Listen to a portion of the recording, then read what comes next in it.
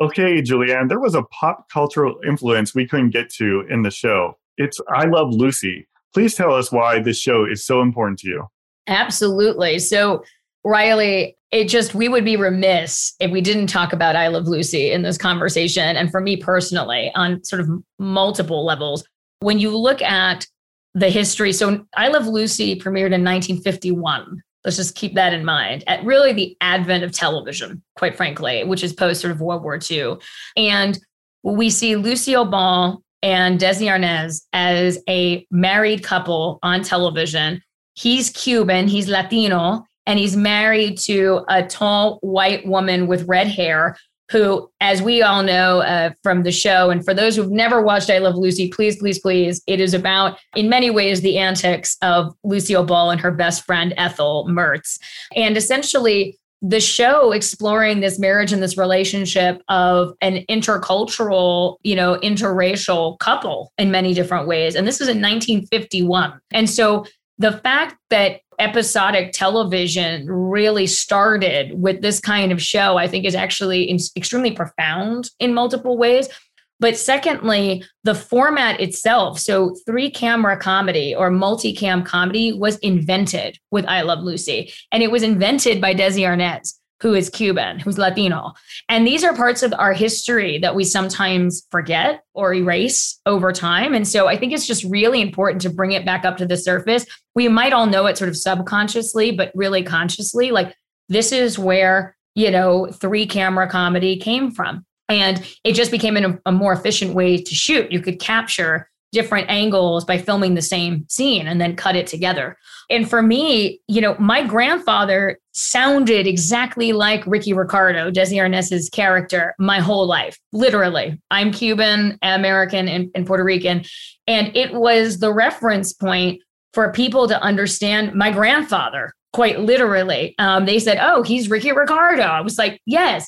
They probably never met a Cuban before, but they knew who Ricky Ricardo was.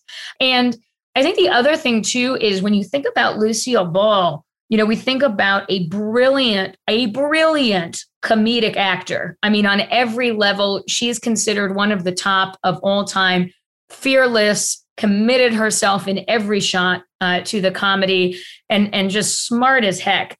But I think a lot of people don't realize she was the first woman to ever run a studio in Hollywood. And again, in the 1950s. And so, Desilu.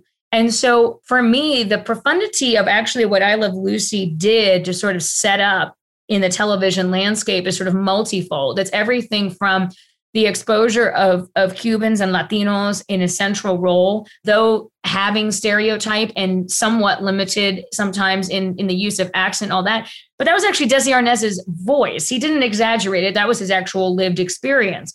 And to see that every week in prime time, right? And then to have Lucy be this committed, fearless sort of central figure of the show to be funny, not to be beautiful, but to be funny. She was beautiful, but that wasn't the central point. I think are really kind of revolutionary acts when you think about the history of television. And then the fact that they invented a format and then ran a studio. I mean, these are the things that you just go, wow. And for me, I don't think there could be a more important show to talk about from my own personal experience of connecting to the Cubanness in the show and my own family, but to the funny and the idea of women being funny and committed to their craft through Lucy, and then to be business owners on top of that. I mean, it's like a triple threat in quite a literal way. And so for me, I Love Lucy, I think will always remain one of the most important and iconic shows for a multitude of reasons. Thank you so much for sharing, Julianne. And as you know, I'm in a relationship with a Cuban, and he is definitely my Desi. Yes, God bless you.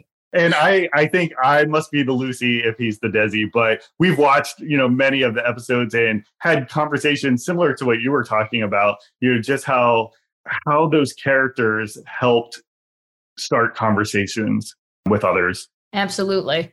And the fact that we still watch the show today, I think says something really profound about what it did then for what it does now. Yeah, no, that's great. I hope our listeners will go out and watch it after this episode. Absolutely. So again, Julianne, thanks for spending time with us today, and be well.